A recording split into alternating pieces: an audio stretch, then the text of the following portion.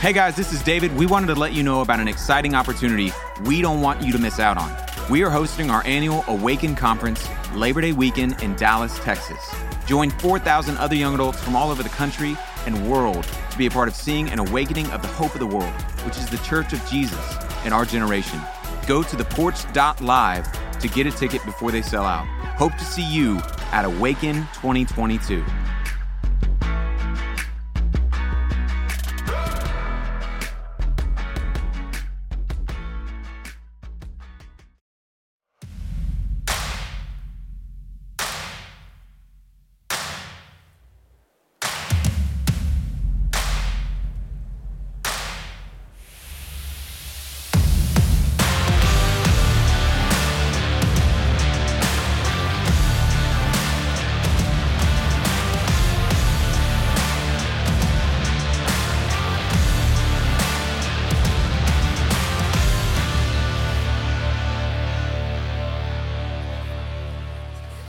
All right, well, hey, welcome everybody in the room. Thank you. Everybody tuning in online, our Porch Live locations, and especially Porch North Houston, Porch Midland, Porch Boise, Porch Des Moines, Porch Scottsdale, all the different live locations. Everybody joining us. We're continuing the series POV, looking at interactions that particular men and women had with the Son of God when he was on the planet. Let me start with a story, an illustration that'll kind of set up where we're gonna go. In the spring of 2012, I made the decision that I wanted to ask the girl I was dating to marry me. Yeah, thank you very much. Yeah, thanks guys. And I came up with a plan. I had it all thought through. I was going to ask her, and I planned to ask her on her birthday. Why? Because I assumed that she knew that asking on her birthday is, one of those almost goes without saying, cliche. Everyone would think to do that, so I'm gonna reverse psychology this and do it then. And I came up with a plan. It also allowed me to fly under the radar of putting a birthday celebration together, because that's just what you do. You're doing a birthday thing. And then at the end of that celebration, I'd be able to pop the question. So the plan was to pick her up in the morning. We were gonna go out to the lake and kayak at White Rock here in Dallas. We were then gonna go, and I set up like a spa day. This is your birthday gift. Go to the spa. I'll pick you up at 4 o'clock. We're gonna go to the Arboretum, and then we'll go to dinner. Now, I called the Arboretum that day to make sure, this is how thought through it was, or Inception-esque it was. I wanted to make sure that at any point, if she was on the trail, I was gonna throw her off the trail. And so I called the Arboretum to confirm it was closed that day. I wanted to make sure that in case she suspected anything man, this seems like a lot of things, I would put in little, breadcrumb trails, so to speak, to throw her off. And so we'd show up at the Arboretum, and it'd be like, oh, this is closed. And so she'd be like, oh, he would have for sure thought through this if he was gonna ask me to marry me. So we go to the lake, we kayak, she goes to the spa, pick her up, take her to the Arboretum. Little did I know that while I'm thinking we're gonna show up to the Arboretum, and I called multiple times, hey, I need to make sure for sure it is closed. I need to show up, you're gonna tell us it's closed, sir. Yes, sir, we're gonna be closed. Because I had planned that I'd be like, oh, well, we got still time before dinner, so let's go to this park down the road and we'll just kind of hang out. Where I had 2 of my boys hiding in the bushes to take pictures. So the day comes, we go kayaking, it's great. She goes, does the spa thing, I pick her up, we go to the Arboretum, we show up, and I pull up to the gate, and it's closed. And I'm going, man, this is going right according to plan. She's thinking, we're getting engaged, and he did not even think to call ahead to see if this place was open. She, for whatever reason, had still been on the trail, and I'm like, oh man, well, it's closed. Oh, no, and I can visibly tell there's a change in what's going on. Her expectations, I'm going, oh no. Oh no. So I'm like, oh no, this would be great. We're gonna go to dinner, and let's go to this park over here, and I just happen to have some bread. We'll feed the ducks. And I pull out the bread, we go to feed the ducks. And then Mother Nature strikes, and it starts raining. And I'm like, oh man, this is not going according to plan, but I brought an umbrella. And so I pull out the umbrella, but thank you very much, thank you. There's no casual way to without throwing off, this is just bizarre, to go out with an umbrella and it's raining, and she's like, no, we're not gonna feed the ducks. No, I got an umbrella, where it doesn't look weird, no, these ducks, they're very hungry. We need to go feed them. And she's like, okay. And so I'm like over there with the umbrella and I'm like walking. It was so muddy that I had to pick her up. She had a piggyback ride over to the lake by the umbrella. I get over there and I'm just trying to play it cool. And of course I'm on the inside just freaking out. And I'm starting to rip the bread apart and I'm throwing it to this ducks. It's over here in Highland Park, throwing the bread in the water. And the ducks come up to it and then just swim right off. Like even the ducks in Highland Park are stuck up. What is this, bears? And I'm totally kidding. Don't email me. It's a joke, people. Okay, anyway, so we're doing the bread thing. Eventually, I say, you know what? We're just done with this.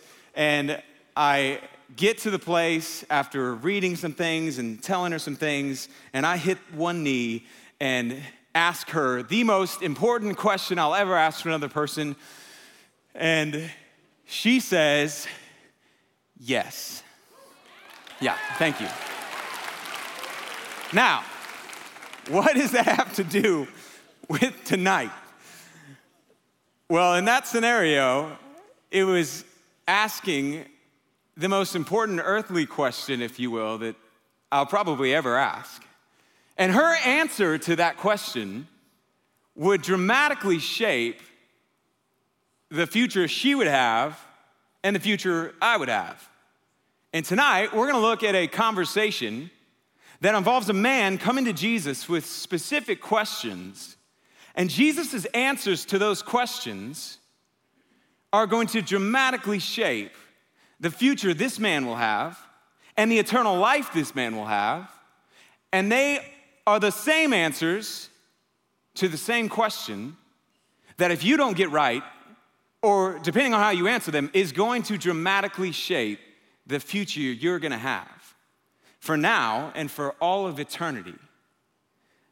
And I think there are some people in the room who have been asking and wondering this question and the questions that Jesus is going to answer as it relates to who will spend eternity with God, how you can have a relationship with God, and what the heart of God is really like. And I think God has you here tonight so that for the rest of however many days ahead God has for you, you can have certainty that you have the answers to the most important questions, not you're gonna ask to another person, but you'll ever ask, period. And that God has given you the correct answers. So we're gonna be in John chapter 3. John chapter 3 is an exchange between a teacher and a famous teacher at the time and Jesus. And it's a man who had questions about who this new rabbi, this is super early in Jesus' ministry. He basically just appeared on the scene. Chapter 2, he does his first miracle, changes water into wine. Word's starting to spread. And this well-known religious leader shows up and he says, man, I've just got some questions. And Jesus walks through and gives us really two things that I want to highlight. There's a lot we could unpack, but I just want to quickly unpack two things that give us the answers to some of the most important questions you're ever going to ask. Answers that will determine whether you're going to spend eternity with God or not. And answers that sadly most of our world and many people who even think that they're Christians have gotten and are getting wrong. So we're going to be in verse 1 of chapter 3. And the book of John is unique in that it is 90% different from the other gospels. So the four gospel accounts, Matthew, Mark, Luke, have striking similarities.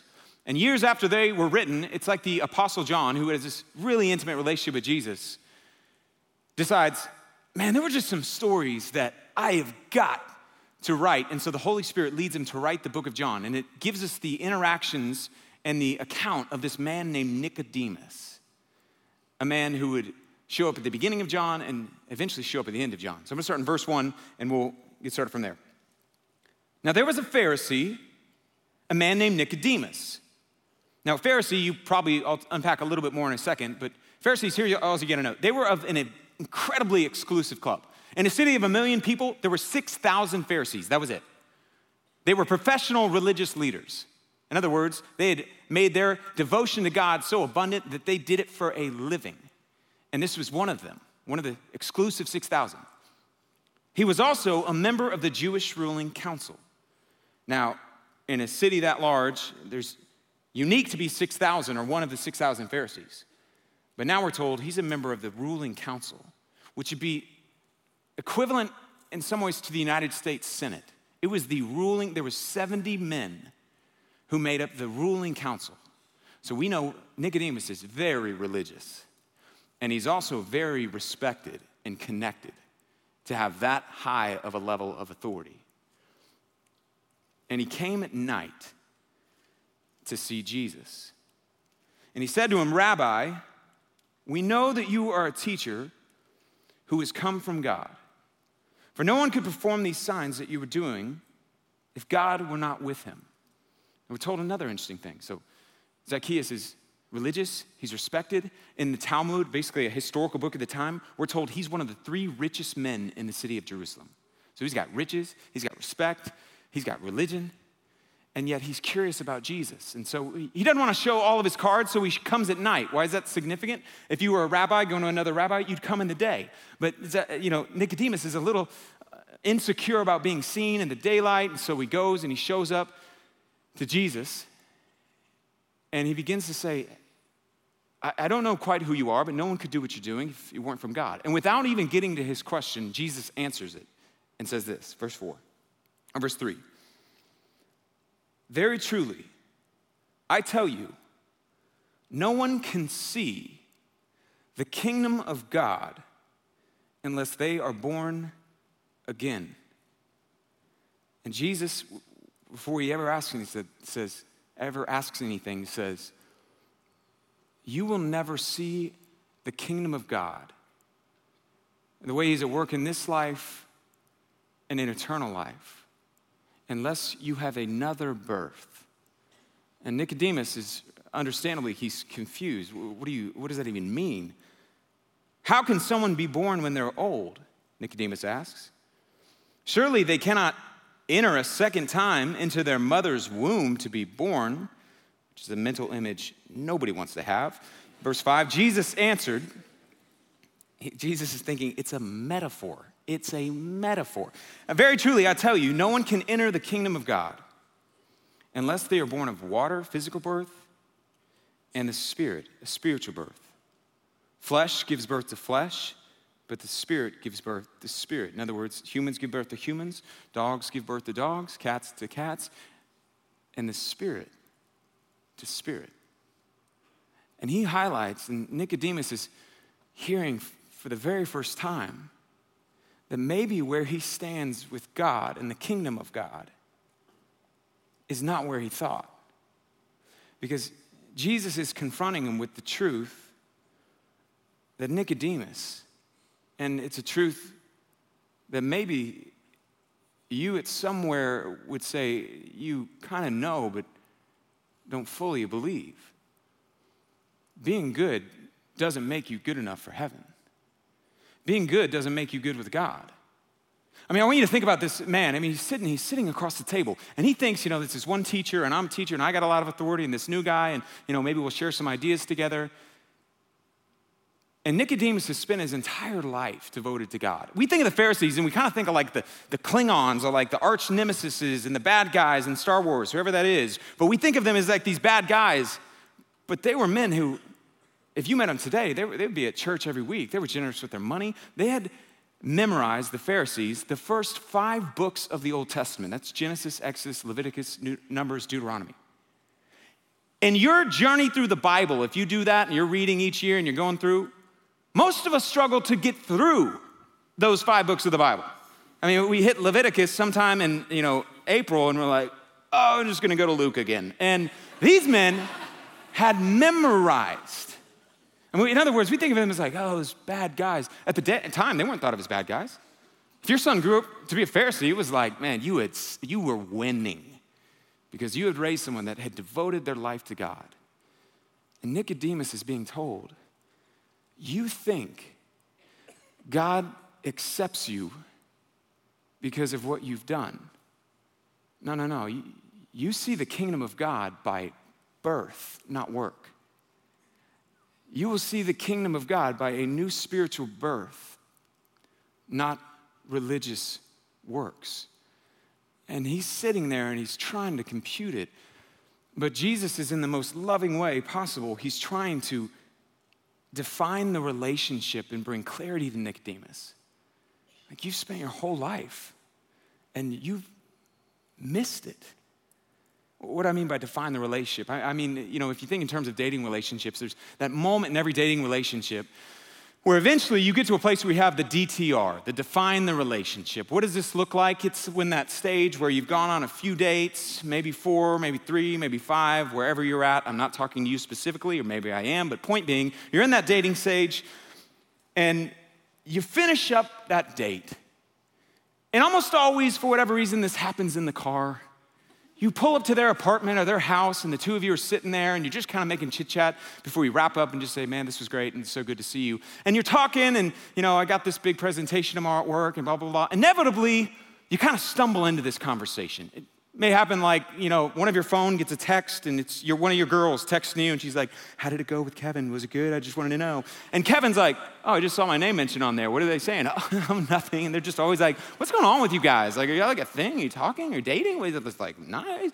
And he's like, oh, man, my guys are always like that too. They're like you and Kelly, like what is that?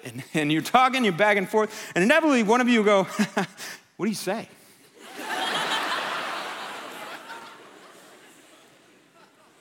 And based on how you answer that question, it's gonna have some serious ramifications for where you two are headed.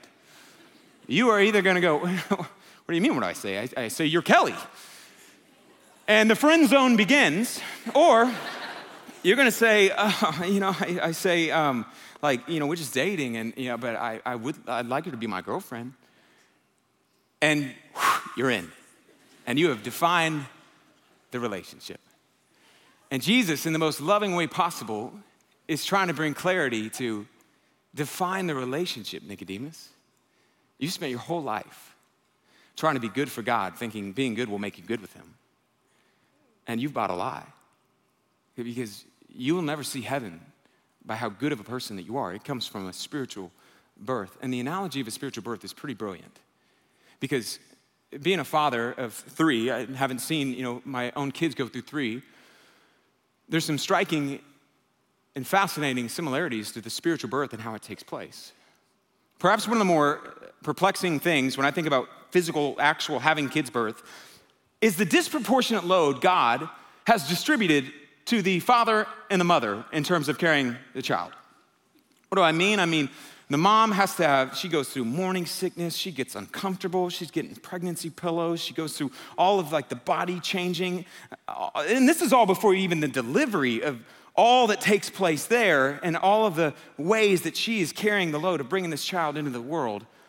And then there's the dad's contribution, which is the thing he wants to do and thinks about all the time anyways. And yet, perhaps most perplexing of all is the contribution that is even less, and that's of the baby.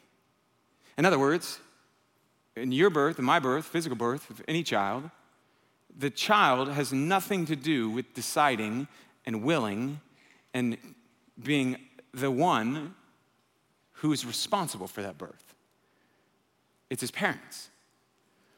And in a spiritual sense, that's what Jesus is saying.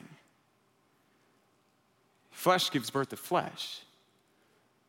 Being able to see the kingdom of God is an act only the Spirit of God can produce. And he's talking about the miracle of, theology or seminaries and basically masters in Bible schools will call regeneration, of being made this new life that God births. And Nicodemus is realizing every category and understanding of who God is being exploded. And realizing, man, being good doesn't make you good with God. And here's where this hits home, I think, in the room. There's certain of us that think, man, God's love for me or my relationship with him or my ability to show up and feel like I'm good with God is dependent on how well I've been doing recently. How much my church attendance, whether or not I'm still looking at pornography or whether or not I'm still messing up sexually. All of which are commands that God gives not for you to earn his love, but to experience his love. But those are not the reason or basis we can have a relationship with God. So there's that camp that think, man, if I'm good, then I'm good with God. And then there's the other camp, and I think this is more common in my experience, of people who think, oh man, that sounds so good. oh, you just don't know what I've done. And you're still believing the same lie. But it's your behavior that determines your ability to have a relationship with God or to have eternal life. And Jesus, he's just getting started, but he's just blowing the categories, Nicodemus. You've been wrong. And then in verse 7, he says, you shouldn't be surprised at my saying you must be born again. The wind blows wherever it pleases. You hear its sound, but you cannot tell where it comes from or where it's going. So it is with everyone born of the Spirit. He says, just like you feel the wind blowing against the trees or against yourself, there's things you don't fully understand, but they're undeniably real. So it is when the Spirit of God begins to impact someone's life.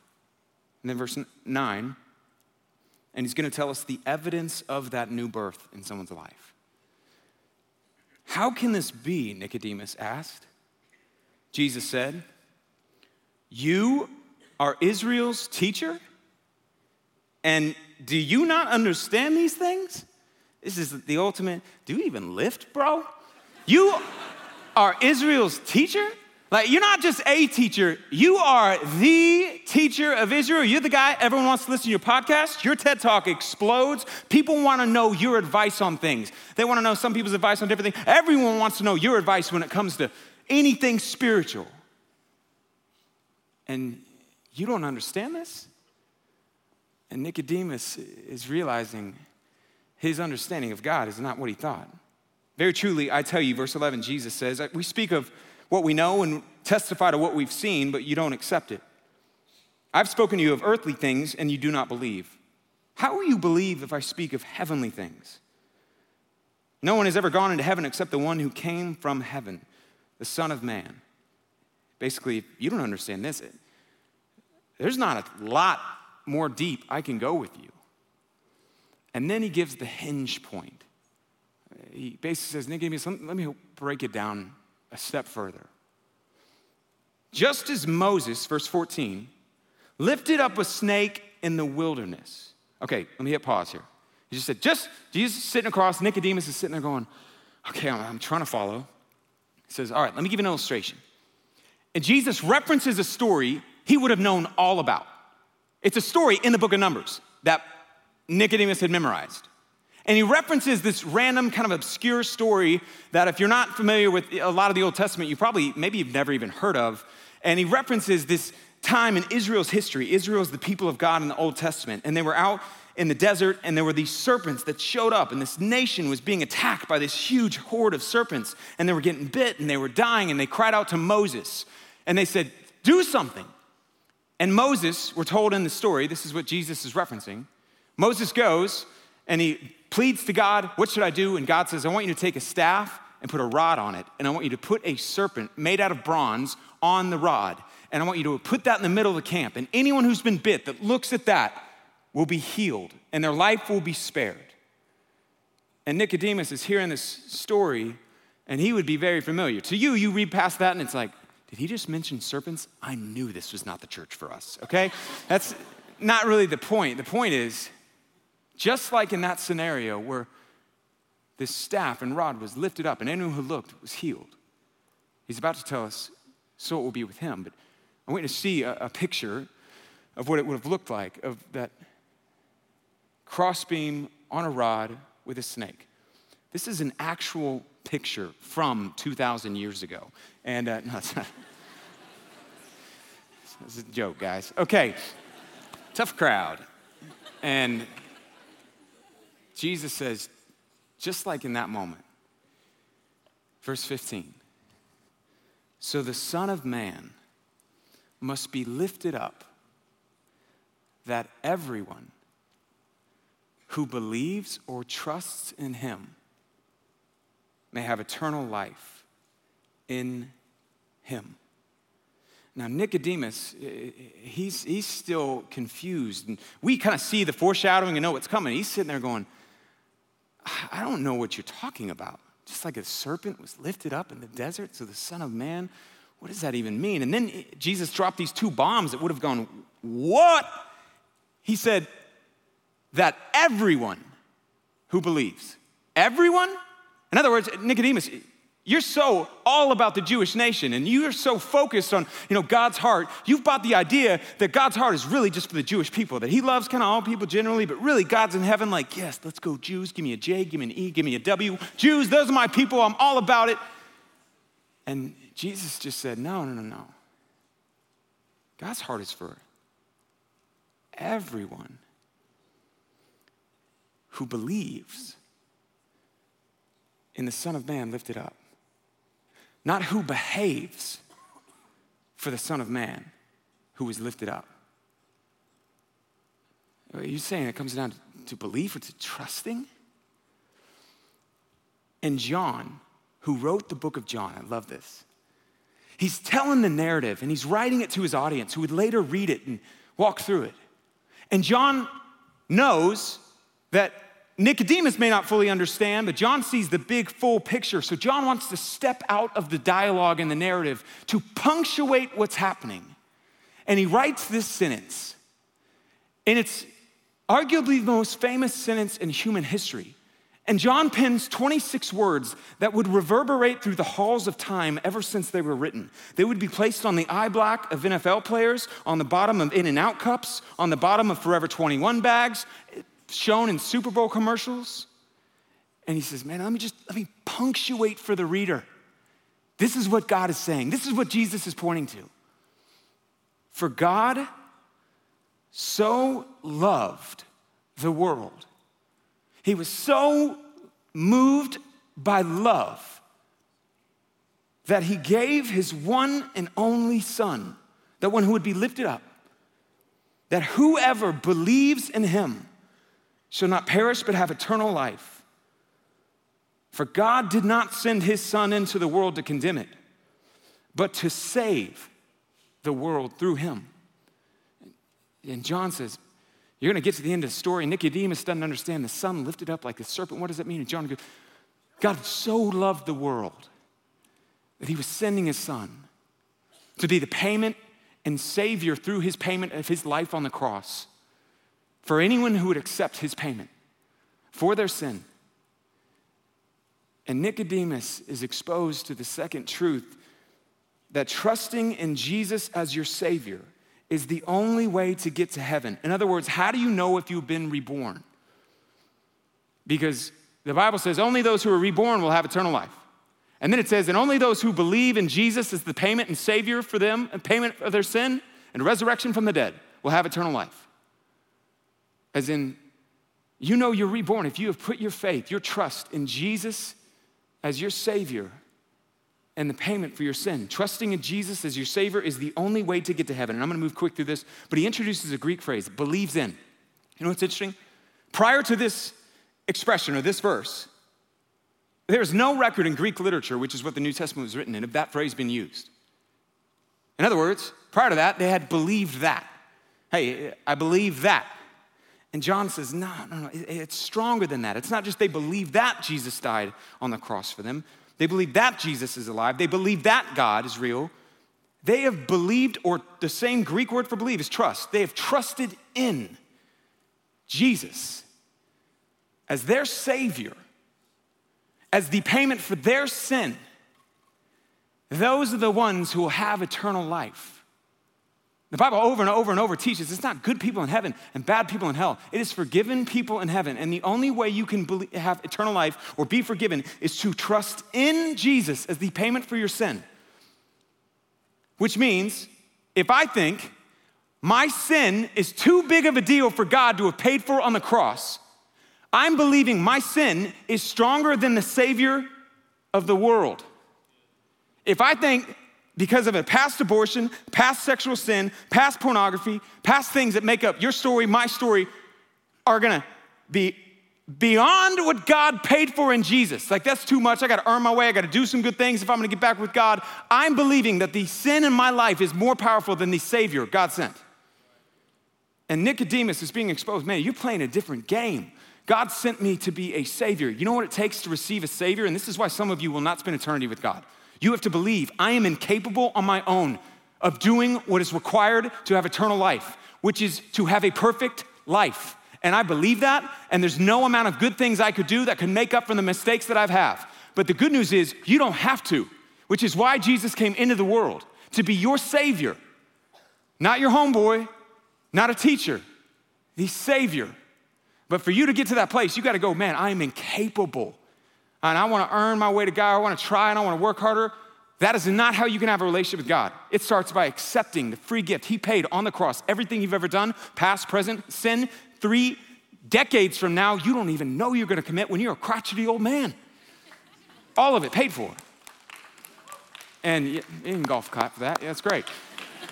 And Nicodemus is seeing what a lot of people spend their whole life and don't realize. You'll never have eternal life apart from him. And the only reason any of us ever get access to eternal life is not because we deserve it. It's because it's in spite of the fact that we don't deserve it. Honestly, it's similar to, like my son, he loves sporting events. And I've noticed something. When you go to a Dallas Stars game or Mavs game or Rangers game or anything, they all require the same thing at the door to get in: a ticket. It's really bizarre. Show up, like, oh, we're gonna go to this game. And they're like, where's your tickets? You know what's never worked? I've never been able to say, oh, sorry, we don't have tickets. But here's what you gotta know. I'm a really great guy, love this kid, we're nice people, pay my taxes, never killed anybody. And so what do you think? Can we get in? They, of course, like you would know, would go, no, where's your ticket? And if I try to repeat, no, but you don't know. I've never cheated on my wife. I'm not perfect, but I'm a pretty nice guy. Can we come in? They go, no. Because it doesn't matter about your behavior. It doesn't work that way. The paradigm shift Nicodemus is having is Jesus is saying, you're pointing to your list of resumes. It doesn't work that way. You'll never be able to enter. And where the analogy breaks down is that ticket idea. Really, once you get into a sporting event, your ticket, it's kind of worthless. But Jesus is so much more than a ticket to heaven. He's the means of transformation in this life, not just transportation to eternal life. And when you trust in him, he begins to change everything, but not because you've earned it or deserve it. And Nicodemus, he's sitting across. Remember what he said? He said, Rabbi, we know you're a teacher who comes from God. Rabbi is a Greek word for teacher. He says, teacher, we know you're a teacher from God. Nicodemus is also called a teacher. So he starts the conversation going, man, it's one teacher to another teacher. You've got some opinions, I've got my opinions. And Jesus is going, this isn't teacher to teacher. This isn't even teacher to student. This is Savior to sinner. And that's why I'm here. And your rules and obedience, following a teacher, that's religion. Trusting in a Savior, that's relationship. And I'm not here for you to follow additional teachings, Nicodemus. And I know many of you, and I'm about to wrap up, week after week, this hasn't hit home. And my prayer tonight is that if one person has it hit home, man, it would be worth every porch we've ever done. Because why do I say it doesn't hit home? I have conversations every single week down front. You know what often a lot of them look like? I say, man, they'll ask a question, or I want to know more about this. And at some point I'll ask, hey, let me just ask you a question. It's kind of a bizarre out there question, but just curious, and I'd love to know. On a scale of 1 to 10, how confident are you that if you died today, which I hope doesn't happen, you'd go to heaven? 10 being I'm totally confident, 1 being I'm not at all. And they'll answer and they'll say, that's a good question. 5 or 7, 9, all across the board, different answers people give. And then I'll ask another question. 7, awesome. Why? And the most common answer looks something like this. Well, I'm 7, well, because I'm trying to, wrong answer. You and I standing before God and him saying, why would you have eternal life? And answering and responding with any sentence that starts with, because I, will never be the answer. Because I on my own and you on your own, believe it or not, are incapable of bridging that gap. And it takes humility to say, I'll never be able to do that. But I accept you did on the cross what I could never do for me, and you died and you rose again, and I believe it. And if you are there, you can be a 10. Not because but I'm a 10 because Jesus. And I know exactly where I'm gonna spend eternity. At some point in this conversation, maybe it clicked, maybe it didn't. We're not told.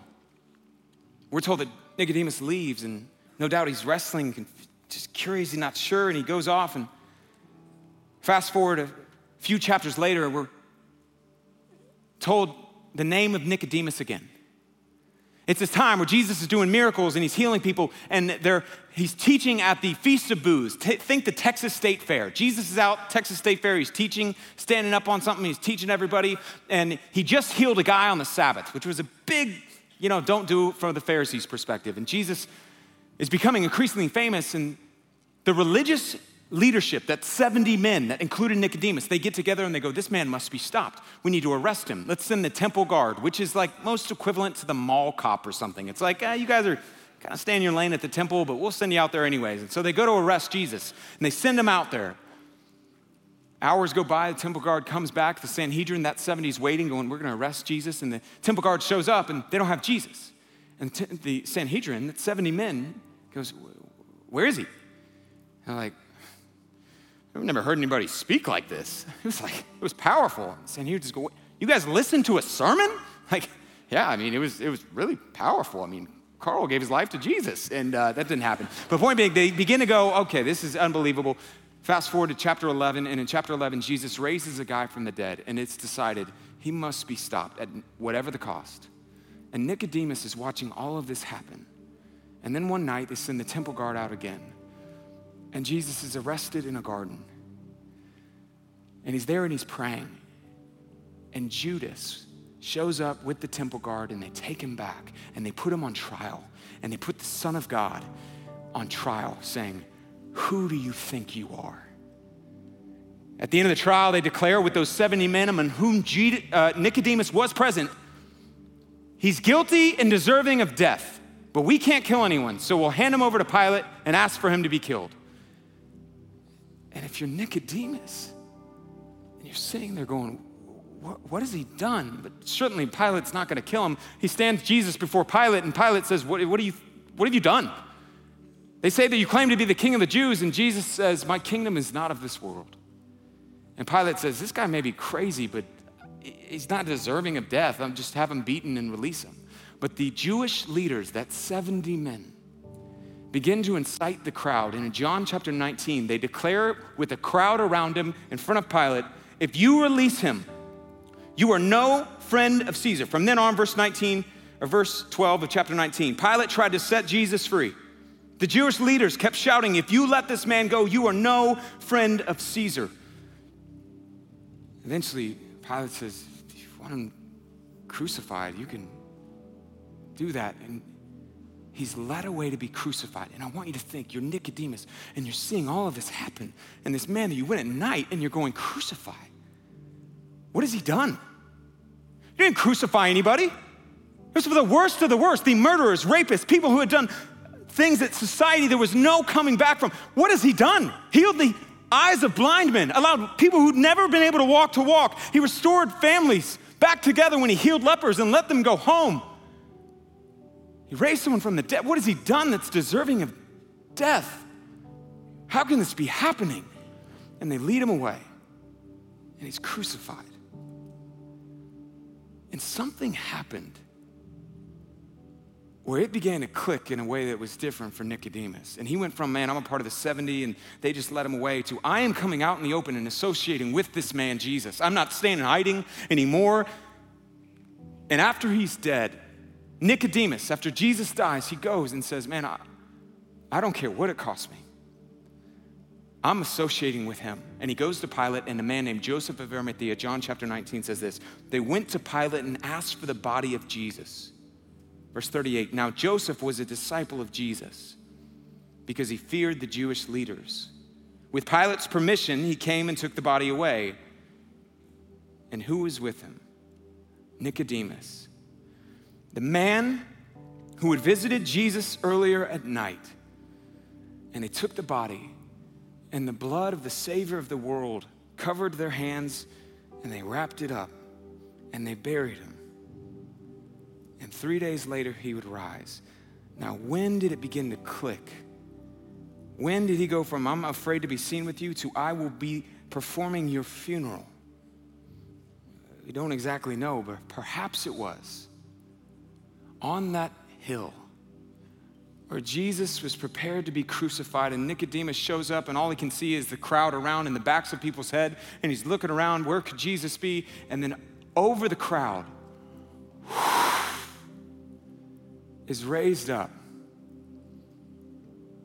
the miracle-working Messiah, the Savior of the world. And maybe it began to click when the Son of Man is lifted up like Moses lifted up the serpent in the desert.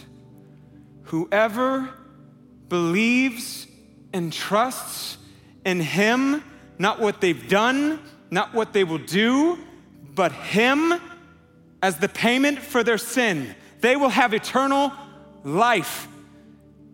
And something happened where he goes, I'm not staying here anymore, I'm coming out in the open. In fact, church history tells us he went on to become a bishop and eventually a saint recognized in the church.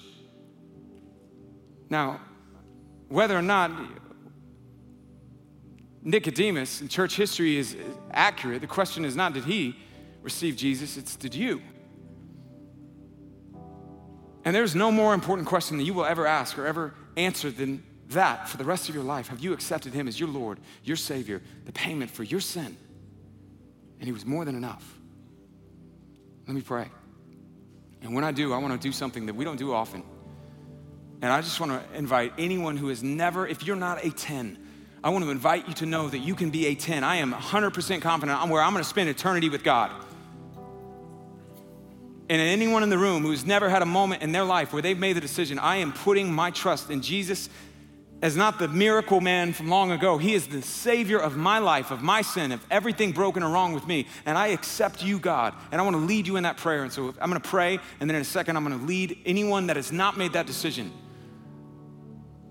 And if there is one person, like I said, every porch we've ever done in history is worth it. There is nothing more important than you will ever answer.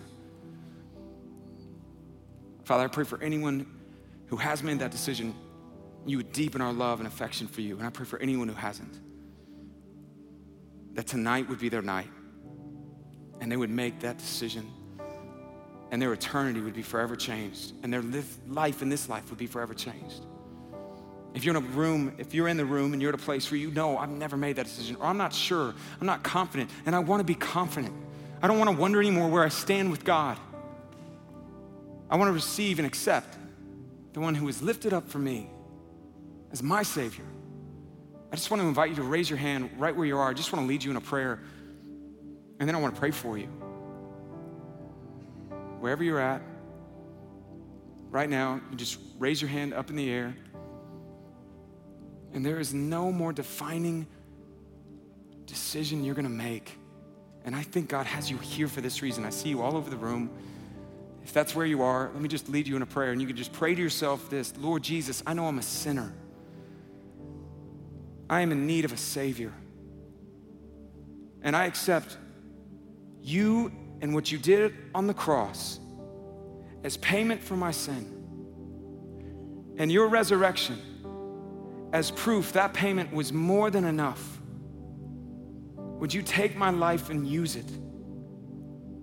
And I receive the free gift of eternity that is mine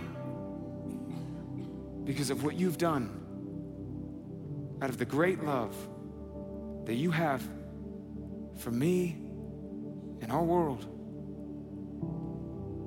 Amen. Lord, I pray for these friends that just made that decision, that you would take the seeds of faith and you would bury them deep into their heart.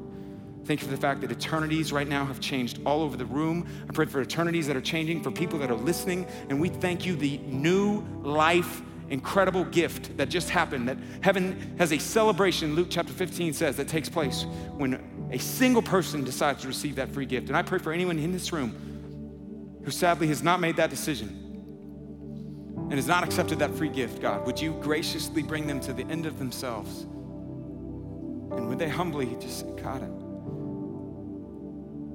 I'm not gonna try to earn it, work my way there. I receive it. We worship you in song, amen.